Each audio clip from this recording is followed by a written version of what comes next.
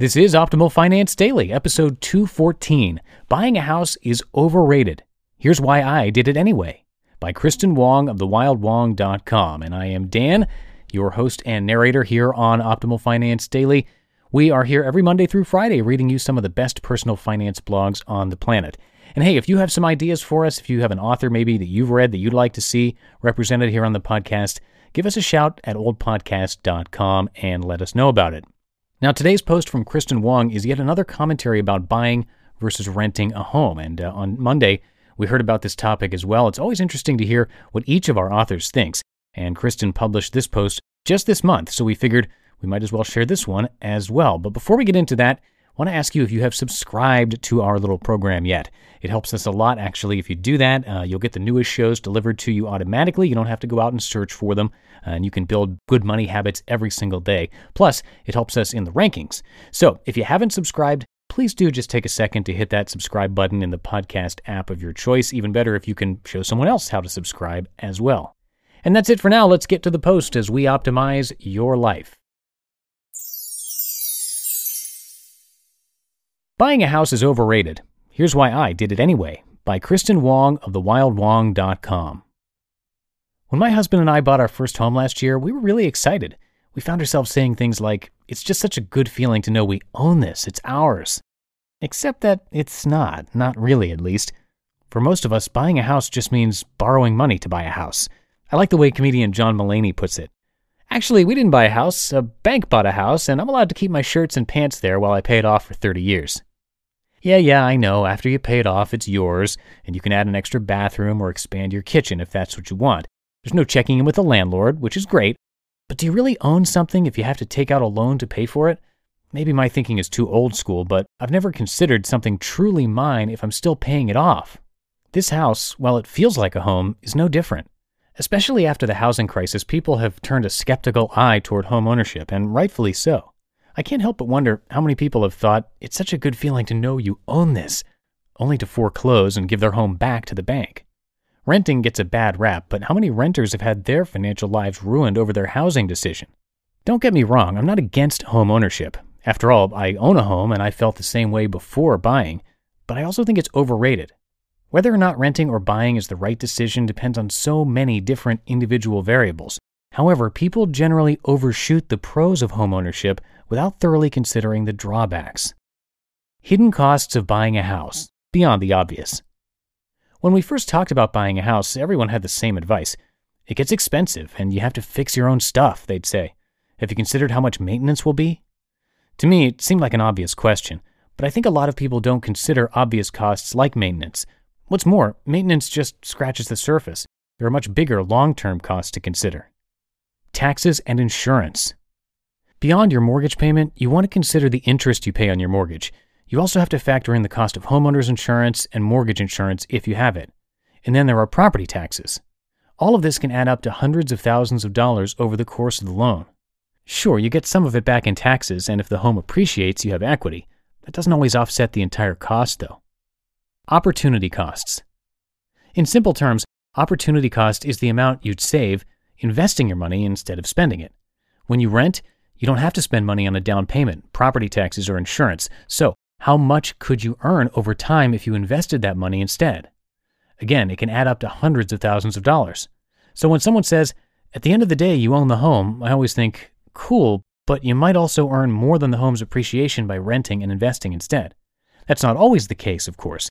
It depends on the market, and it relies on actually investing that money. Nonetheless, it's something to consider. Slow appreciation. Your home's appreciation will vary depending on where you live, but homes don't always appreciate as much as you'd think. People like to say a home is an investment, but that doesn't mean it's a good one. In fact, historically, home prices barely outpace inflation. Let's say you buy a home for $50K and it appreciates to $85K over 20 years. Sure, you own that $85K home, but that means you've made a profit of $35,000 over the course of 2 decades. When you crunch the numbers, that's an average annual return of 3.5%. Not spectacular. Also, it's not exactly a profit if you've spent more than $35,000 on maintenance, taxes, and insurance. None of this even considers the Diderot effect, the habit of buying one thing that leads to buying more stuff. When you buy a new home, you also want to buy new furniture, new decor, a new kitchen. The list goes on. That's why a lot of homeowners use the phrase money pit. In short, you pay a hefty premium for the privilege of owning a home. You don't want to end up paying more for that privilege over time than you would have if you just rented. Thankfully, the New York Times has super useful and thorough calculators that make it easy to crunch the numbers. It analyzes all of these overlooked costs and more. Why I bought a house anyway. None of this is to say buying a house is always a bad idea.